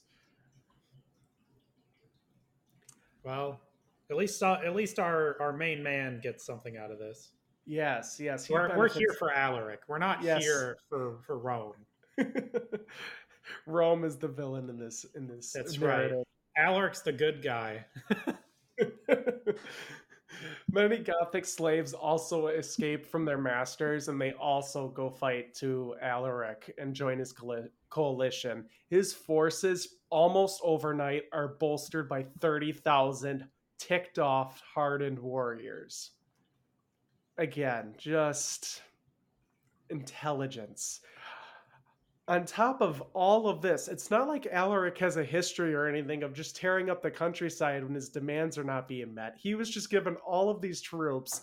You weakened your army, and Alaric is just, has a history. It's not like he's going to go, oh, I'll just leave you alone now because killed you tried to kill all the Goths. Yeah, hindsight is 2020, but I can't imagine that this could have gone over well. Honestly, I'm surprised. Well, I should say that I'm not technically surprised that there were a bunch of Goths in the army already because it was more policy, but it is kind of surprising that they can leverage such power to have the Goths in the army in the first place. So Yeah, yeah. The armies really were a big mixture of all different ethnicities. Again, it was like a weird what are we fighting for reason, basically, so the upper powers can have, play their little political games. I'm sure the common soldiers had a lot in common, besides like the proud Italian Romans who probably would side eye their fellow uh, Gothic troops just because that's the nature of that day. yeah, it's got to be hard to foster that kind of camaraderie, but it always struck me as that most of it was a numbers game as far as a lot of wars. So losing, what was it, 30,000 men? Yeah. Yeah, I don't think that you can make up for those numbers. Not unless a No. plague happens. Yeah, that would probably make up for it, or some like event that happened to Alaric. But that it's just insane. So Alaric joins up with his brother-in-law Etulf in 408, who you might want to keep an eye on. He's going to come back in our story, and invades Italy once more. Alaric triumphantly marches his Rome across Italy, burning, enslaving, and looting his way all the way back to Ravenna, the current royal residence. He took a look at the fortified, city and went, I don't feel like wasting my men over this. So instead, he takes his, uh, I would have to say, sight and points it directly to Rome. Now, Rome is not the city it once was. It has still all the splendor, but not so much the significance. It hasn't really, emperors haven't really been in Rome in a long time, but it's still the symbol of the empire because it's like all of that glorious history that Rome has all the way up to this point is very much tied to that city. But really what's going on is the city is just run by the Senate, and the Senate is no longer really that much in power. They just kind of control Rome, and apparently they messed a little bit with Stilicho because they probably were like the bank and had to fund things, but they didn't really do much for the last couple hundred years in the dealings with the rest of the empire. Well, In, that's kind of crazy. It definitely always I've kind of known it, but I always kind of forget that it was the capital city at one point. After all, it's called the Roman Empire, not the Ravenian Empire, right? yeah, or Constantinople Empire. Yeah, Yeah, so It really is weird because when I always thought of Rome, I think of Rome, the capital. And then for some reason, it's not even like an overnight thing. It's just like through series of decisions and entire history of Rome that you should go listen to on Totalis, on Roman Emperor's Totalis Rankium, where they describe all of what happens. But essentially, just eventually, it just becomes obsolete because the Roman emperors are dealing with all the, the issues happening on the borders of Rome. So instead of insulting the walls of Rome, he decided to seize the harbor town called Portus that supplied the city. Useless fact of the day, this is where we get the word port from, this little city. It's a very important city. Yes, it is. He was not interested in sacrificing any of his soldiers. He was content with starving the millions of inhabitants and intercepting any of supplies that was going into the city. Basically, Alaric does this again. I'll just set up siege. I don't need to waste my men. This is, he's a very smart commander and actually cares about his troops. According to Gibbon, the first emotions of the nobles and of the people of Rome were those of surprise and indignation that a vile barbarian should dare insult the capital of the world. Soon their indignation was humbled by misfortune. The government in Ravenna did nothing to help the citizens of Rome. So, what's universal about humanity when things are going wrong? Well, usually, well, gosh, a constant. A constant, yeah. Ooh, I say my always first thought is like looting and stuff like that, but that's what the barbarians are doing. Well, think about it. They always find a scapegoat. Oh Happened yeah, in World War II, happens so many times, happens to today.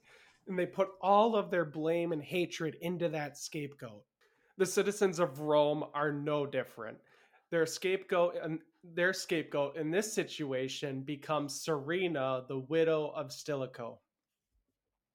Despite being the adoptive mother to the emperor and the daughter of the great Theodosius, the mob accused her of maintaining a secret and criminal correspondence with the Gothic invader. And actuated or overawed by the same popular frenzy, the Senate, without requiring any evidence of her guilt, pronounced the death of her sentence, and she was unceremoniously strangled right in the Senate. that's uh, that's quite the leap of judgment as far as scapegoats go. Yeah, what a brilliant move. Like, the barbarians are still camped outside your door. Yeah, yeah, it doesn't solve the problem.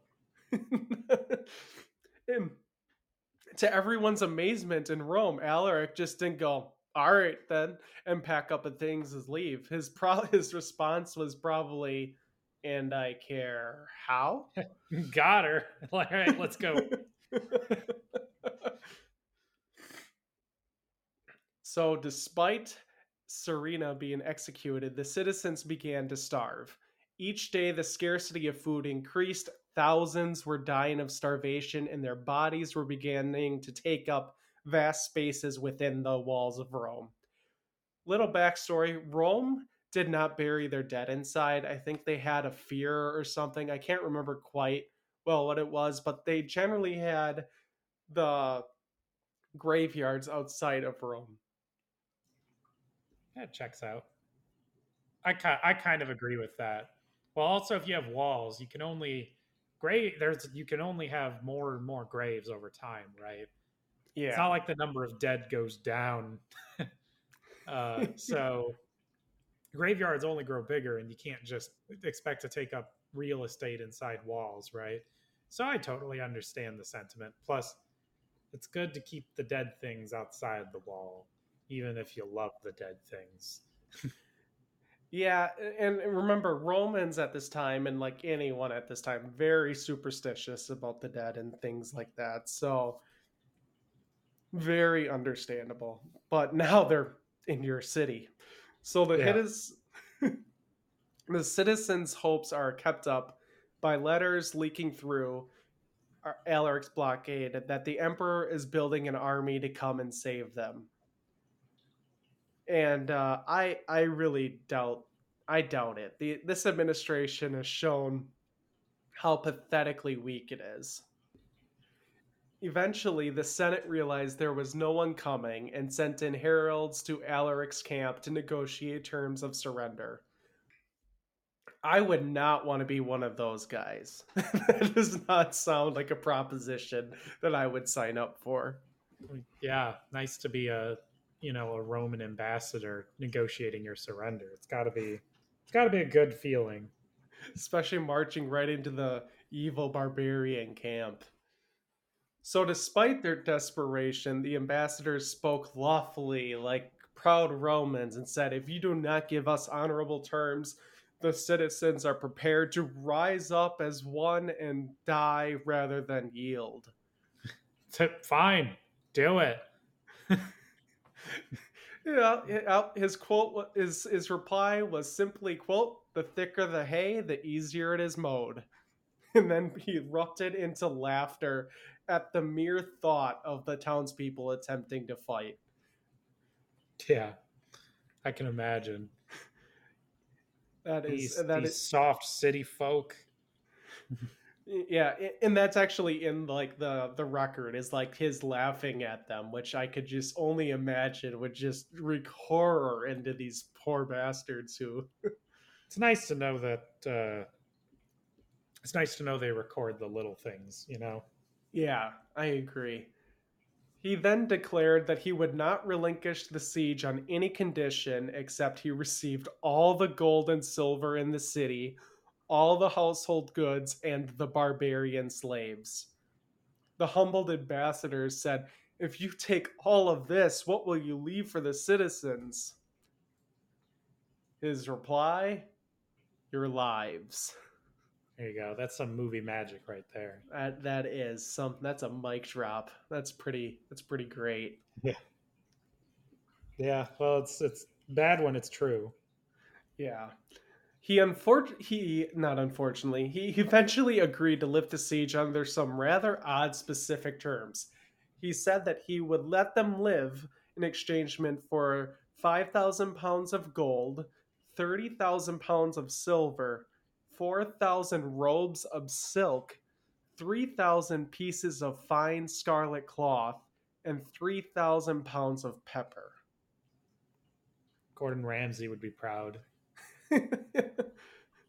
That's just really interesting. I think upon reading like of other sources, like the Goths were like getting used to Roman cuisine, which had a lot of pepper in it, and I think that's kind of why they had that weird little Oh, I demand.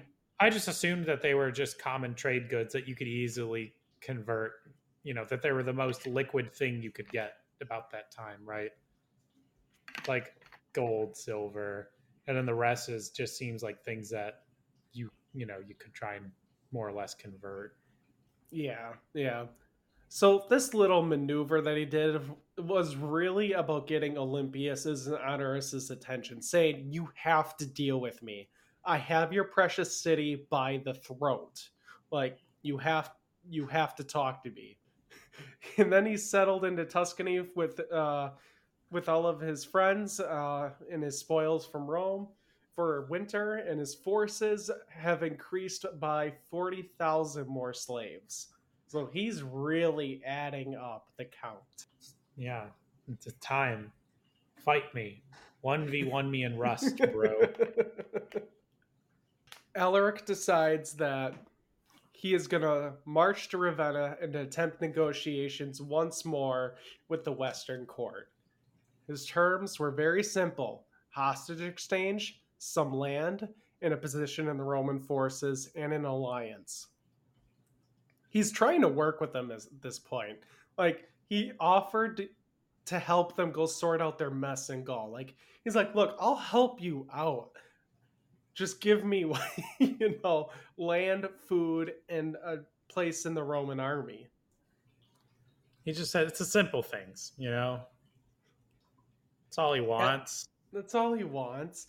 Not too much. As you can imagine, the imperial government told him to go pound sand. They clearly demonstrate to Alaric that they want nothing to do with him. They're like children plugging their ears and going la la la. I can't hear you. Yeah, that's it's really great diplomacy there. that's the vision I kept getting while researching this stuff. Alaric and his men, once back, marched to Rome and lay siege again, cutting off food and supplies. I would not want to be in Rome at this time. This would be awful. Wouldn't want to be anywhere around that godforsaken place at this point. That is true. I would not. I'm very Athens. glad. Athens is fine, apparently. Yeah, Go to that's Athens. true. Yeah, go sit in Athens for a bit. So the creepy stocky carrier from Skyrim was once again dispatched to send a letter to Ravenna. And this letter probably ran along the lines from Alaric saying, seriously, I have your precious city in my hands. You have to deal with me. I'm not going to go away. And signed Alaric, King of the Goths, and bold master of destruction. Honorius finally set Olympius aside. He got intelligent and realized he was not in a very precarious situation. The Goths are right outside of Rome and they're ready to just cause chaos. He cannot fight them because then that would leave him vulnerable to Constantine in the third, who we talked about earlier, in the east to come in and invade and take his spot. So there's a really good chance, and there's a really good chance he could lose to the Goths as if he decided to face them in open battle. Gotta think, he's probably missing Stilicho right now. Probably shouldn't have executed him. He may have known what he was doing. Stilicho wasn't doing too much. Yeah. He got one lucky shot. That is true. That is true. So he sent an advisor in his name.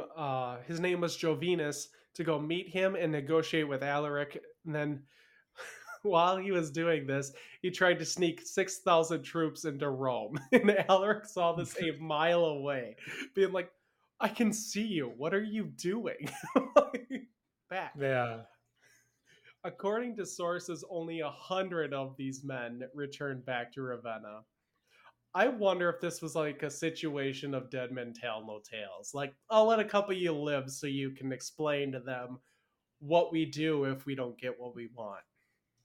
Oh, I think the message would have been heard loud and clear when they said, where's our back from negotiating? Where are my men at? What men? Huh. So, as you can imagine, Alaric is fully enraged at this point. He would demanded a yearly tribute of large sums of gold and grain, rank of general in the Roman army, and a big slice of land right next to Italy. Not asking for much, is he? Well, it's quite a bit, honestly. At this point, I don't even know why he wants to be part of these Roman guys. You know, yeah. Honorius, he has to agree to this. Like, Alaric has his empire in vice grips, and he could be a huge asset to the Romans if he was on their side. He has an insane amount of power and is very good at fighting. Jovinus agreed with this proposal since they didn't really have a choice, and he's like, look, he went to like Honorius, look, you have an angry horde of barbarians with a track record just staring at you. And he sent a little note to Ravenna saying, seriously, you need to accept this. We are not in a good position for these people to go off. Honorius was willing to accept all of the terms except the rank of general in the Roman army. it's a sore spot. Yeah, how dare. And apparently in the letter back, it was something not very nice, like, how dare you expect that? Well, how dare you expect to live? I was gonna say, what are you doing? I know we're not breaking ground, but this is why racism is just so dumb. Like him being a goth is the only reason that he's like pretty much says no. You just want to go back to Honorus and like slap him up a little bit. Yeah, but we don't need any butterfly effect things going on here. So I'll leave history lie. That is true. Alaric flies into a rage as Yeah. predictable Rage. and marches his troops back to Rome for round number 2. He sets up shop. He seizes all food that was being sent to Rome after the previous siege was being lifted. So here we go again. Not wanting to go through a second famine, the people of Rome just surrender right away. The threat of many pointy objects and fire, the Senate declared that Honorius was deposed and appointed this emperor by the name of Attalus, who was like the prefect of the city, which is, I want to guess, like almost like governor of the city, is I think is the best way to say it. Okay. And he is now the new emperor of the West, and he really is Alaric's puppet. So Attalus made Alaric his desired position, master of soldiers once again, and his brother-in-law Atulf received a little bit lesser of a post. He This finally seemed got to to live the dream. yes, he finally got what he wants. Just goes to show if you don't get what you want, you take it by absolute force. Again, not quest for power approved behavior, but That's right. this seemed to appease Alaric for like a short little bit of time, but then he got bored and he deposed his new emperor. And despite deposing him, he didn't kill this Attalus and his family. Instead, Attalus asked to stay with them and he was like treated with honor. What a weird situation there. Yeah, it is kind of bizarre, but as long as it doesn't cause any problems, right? I mean, I guess, yeah. Normally, like if you're ever were considered emperor or anything like that, you were just dead immediately. You either are on the throne or you're killed for being a even thinking about it. Well, maybe he just was that non-threatening. Probably. Alaric proceeded to position his troops again and directly threaten Ravenna this time and negotiated again. The negotiations were short. While Alaric's men were camped within 3 miles of Ravenna, a group of 4,000 Gothic troops under a man named Saras sallied out of Ravenna and surprise attacked Alaric's forces.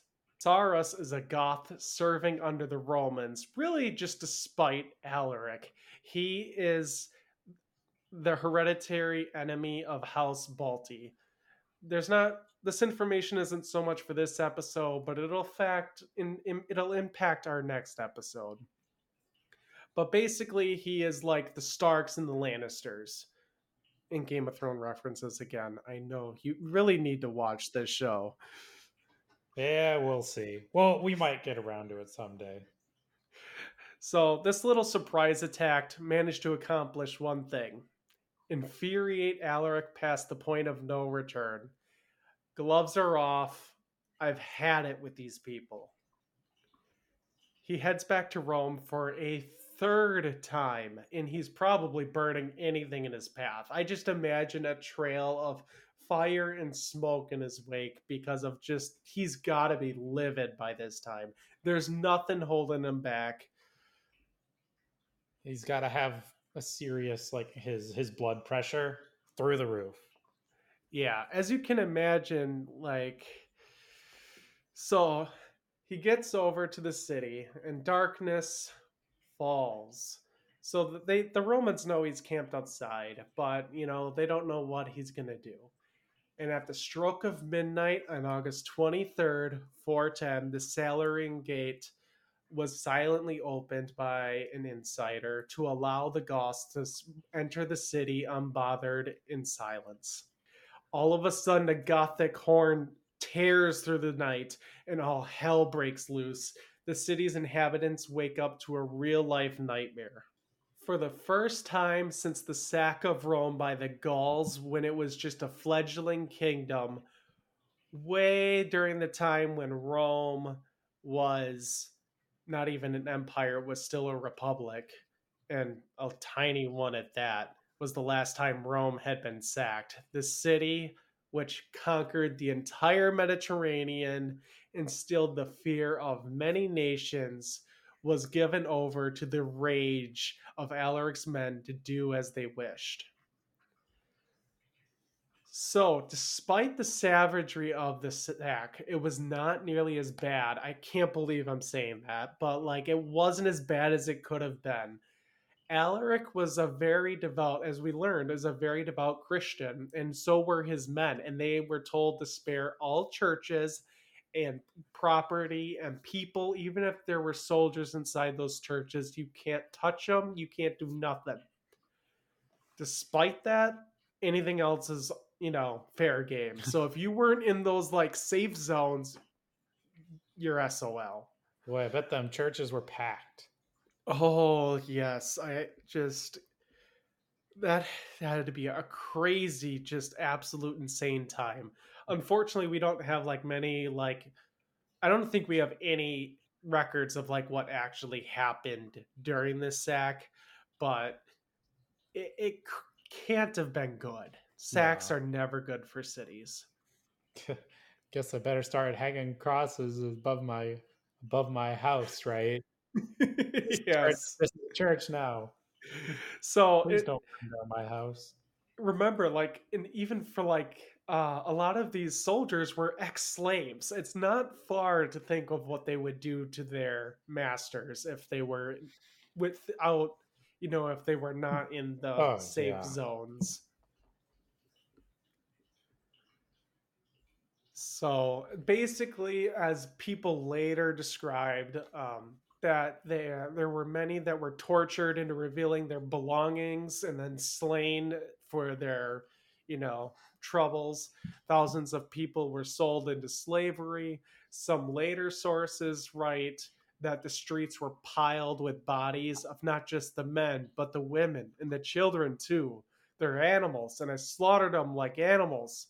I hate. Oh, sorry, That's wrong, right. wrong, They wrong were thing. coarse and rough and they got everywhere. Oh, sorry. I was in a galaxy far, far away. Back. Sorry. I need to break up the tension. It was it was a lot going on. Yeah. Uh, so this, as you can imagine, sent shockwaves across the empire. Like the horror that this event had to cause just panic throughout Europe, as like news of this devastation spread like wildfire. It must have been like the end is near.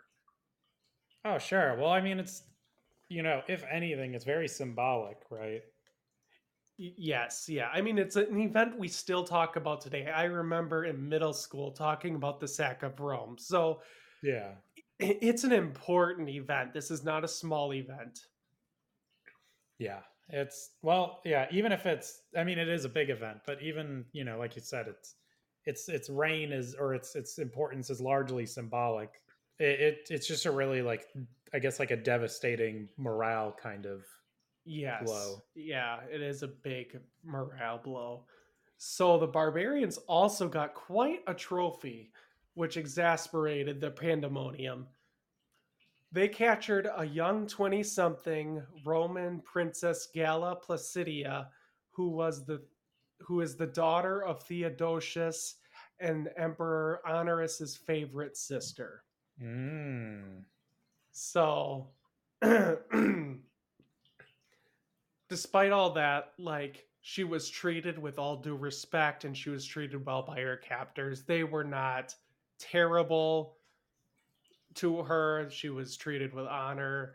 It's very interesting that, like, despite this great prize that they captured, they could have done horrific things. They did not. They treated her with as much kindness as a captor could give.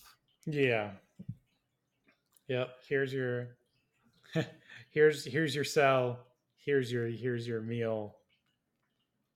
I don't even think she had a cell. I think she was like treated like other hostages were treated at this time. Like when, I think that was more like that. Like you're part of the court type deal. Yeah. And you're not, you don't get the freedom to Yeah. move. Yeah. So now that he finally has conquered the Eternal City, it's like the climax of his story. The rest of this is falling action. It's pretty much what his entire reign built up to. So now that he conquered the Eternal City, he has a couple of choices. He can go take up residence in Rome. He can go after the Ravenna court. He can go to Africa and just start raiding there because that's like the untouched breadbasket of the empire. Or he can continue west and just continue ravaging all his way throughout the rest of the empire that he didn't touch. What option do you think he chose? If it involves raging, he's going to do the most rage. So, ooh, it's always options, the last two options, because why would he sit still? This is not a man who sits still. Yeah, yeah. So what he actually does do is he's like, I am done with the Romans. He is so fed up at this point, and he wants to become the king of Italy. To do this, he has to go to Africa because that is where the bread, that is where all the food is coming from. So he has to secure those trade routes for in order for his Italian kingdom to survive. It's where you bless the rains. Yes. So he got all the his way down to southern Italy, got his ready way to go to Africa, and then devastation struck. His ships were destroyed trying to cross on a horrific storm, and they get swept up into Italy. And then shortly after he was shipwrecked, he succumbs to disease and dies, ending the devastating and violent reign of Alaric the First. The first of his name. Yes, the first of his name. How anticlimactic. I know, very anticlimactic. I was really hoping he'd like go out in like a hail of like gunfire, so to speak. But no, he just got taken out by one of the main killers of mankind, disease. Yep. You can't outrun disease. No, no. Alrighty, so are you ready to rate our Alaric the First? Yeah, let's give it a crack. Alrighty. The real Game of Thrones. How well did he play the real Game of Thrones? Hmm. Let's see. Well, if you're talking, and let's recap this for my benefit and also for everyone else's. Let's. This is the first time we're really diving into this. Let's talk this through. So the real Game of Thrones to me is like how well did he play the situation he was in? How well was he plotting? How well did he take advantage? Like picture the world as a a board game or a chessboard. How well did he play and make his position known? Was he a really good, was he like a mastermind and pulled the right strings, or was he the puppet that was getting the strings pulled on him? Is basically what I would think so much of this section. Okay. Yeah. Absolutely. Alrighty. So, how well did he play the real Game of Thrones? I think. Let's see. On a scale of 1 to 10, I think I'd have to give him. Probably a 9. We'll give him the great send off that he deserves. Wow, a 9. Well, That's pretty high. well, even if it's a weakened Rome, it's still Rome, and when you're able to demand a when you're able to demand tribute from an empire, that really says an awful lot about your overall ability to kind of play the game, as it were. But just your ability to set yourself up in such a way that he asks or that he's able to at least get some of his demands met by a quote unquote superior force, I suppose. It's kind Yeah, of yeah. loose in that regard, but he played both sides well. I think that politics was a really big factor between East and West. I think he was really good at playing East and West off each other, and he was very good at, turning on whatever his opponent needed to be turned on for his own benefit and really maximize that. I will also give him a 9 because I can't give him a 10 because he didn't have absolute power, I would say, in this situation, but he definitely controlled a lot of power. I mean, he had a lot of political savviness. He had the freedom to completely destroy Greece unchecked for years. So I'd have to agree. Yeah, So his only real downside was that he had to work with Rome. yeah. Yeah. So 9 and 9 is 18. That's right.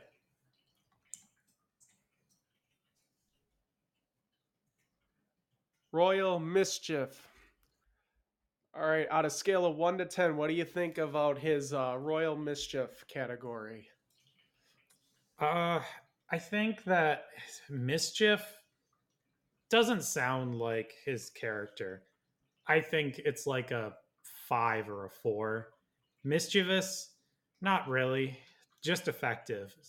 It every from the sounds of it, from our absolutely not biased sources, it sounds like that the stuff he did was more just rageful and often just advantageous, not so much like doesn't strike me as a mischievous individual.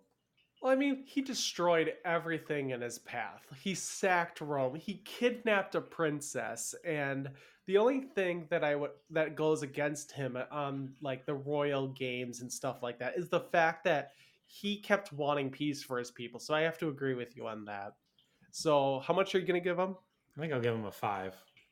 I think I'm gonna have to give him a 6. I think he deserves a little bit more.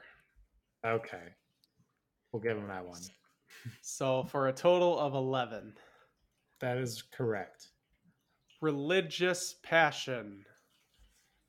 How many points would you give him on his religious passion? Uh, I think this is another 5. Not to just keep walking the middle road here. It's great that described as a devout Christian, so that's kind of a religious passion in its own right. But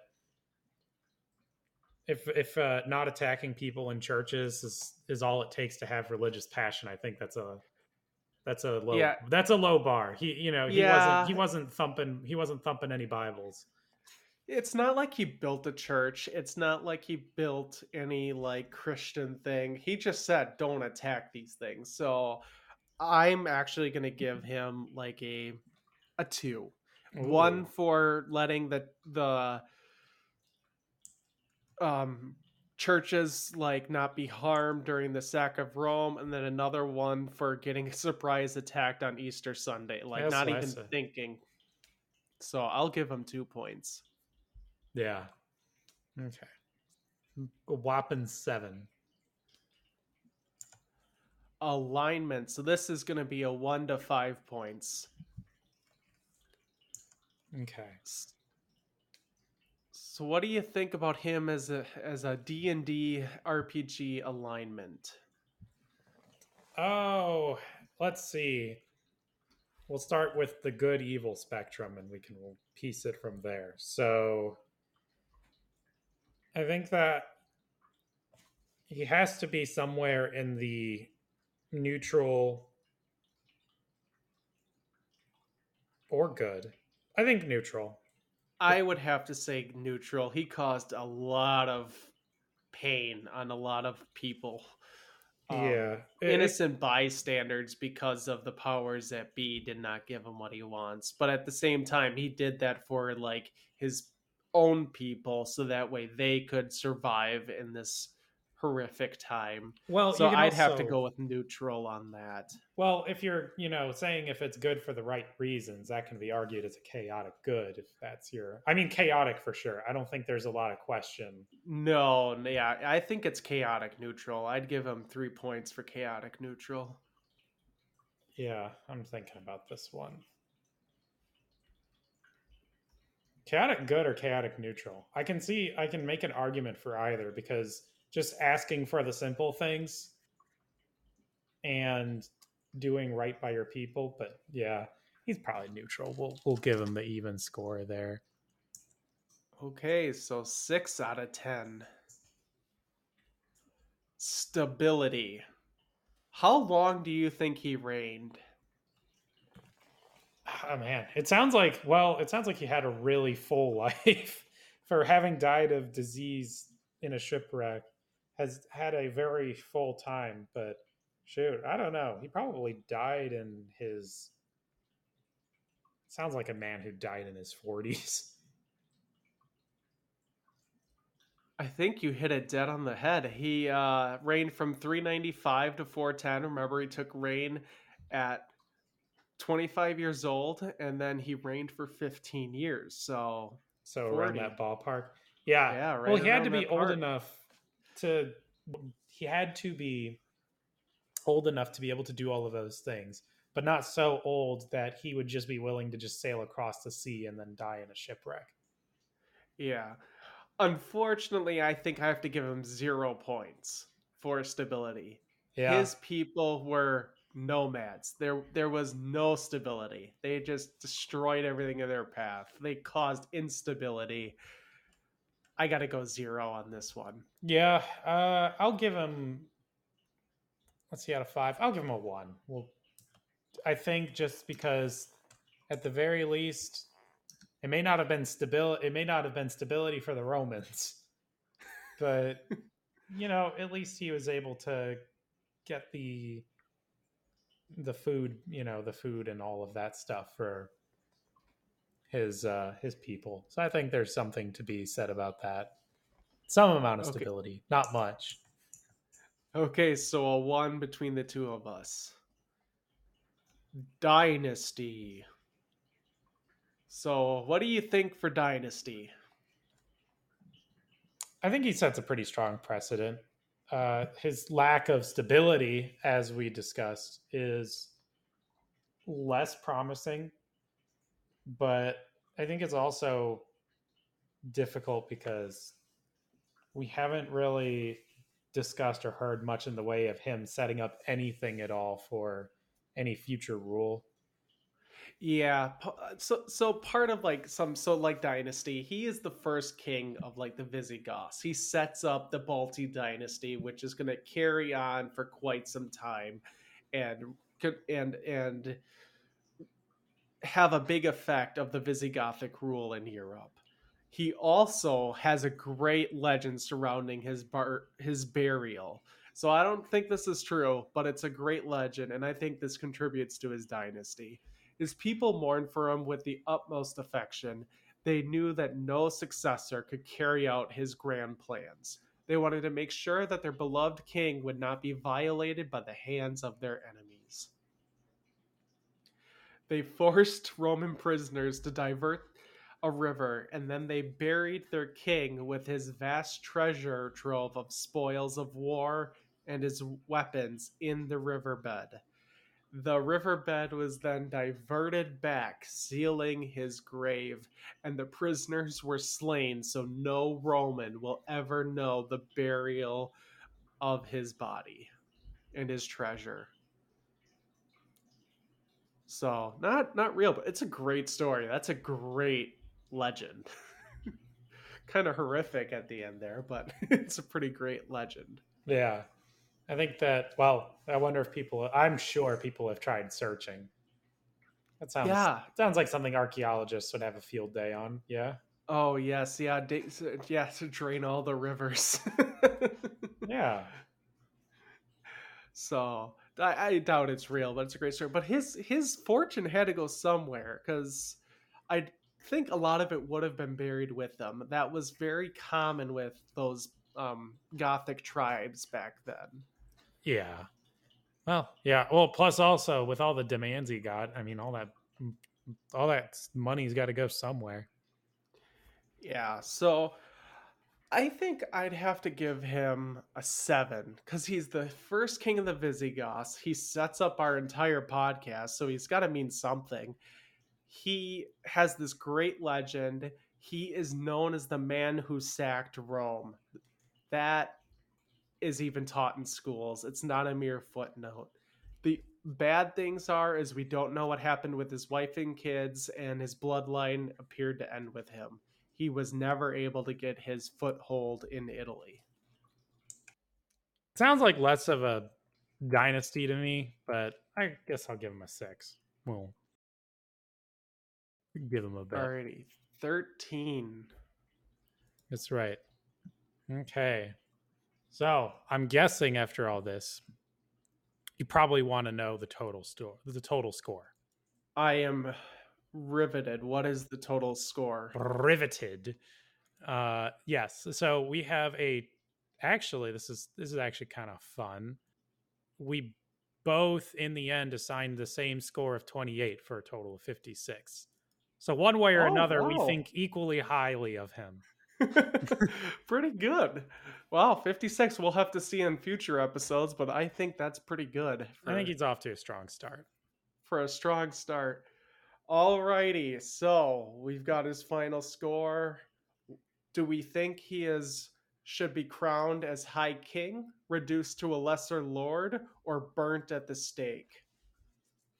Oh, he's a high king. I mean, High King, easily. Yes, he definitely is High King. 10 out of 10. Yeah, I agree. Alrighty, we'll have to place him in the Great Hall of the Monarchs.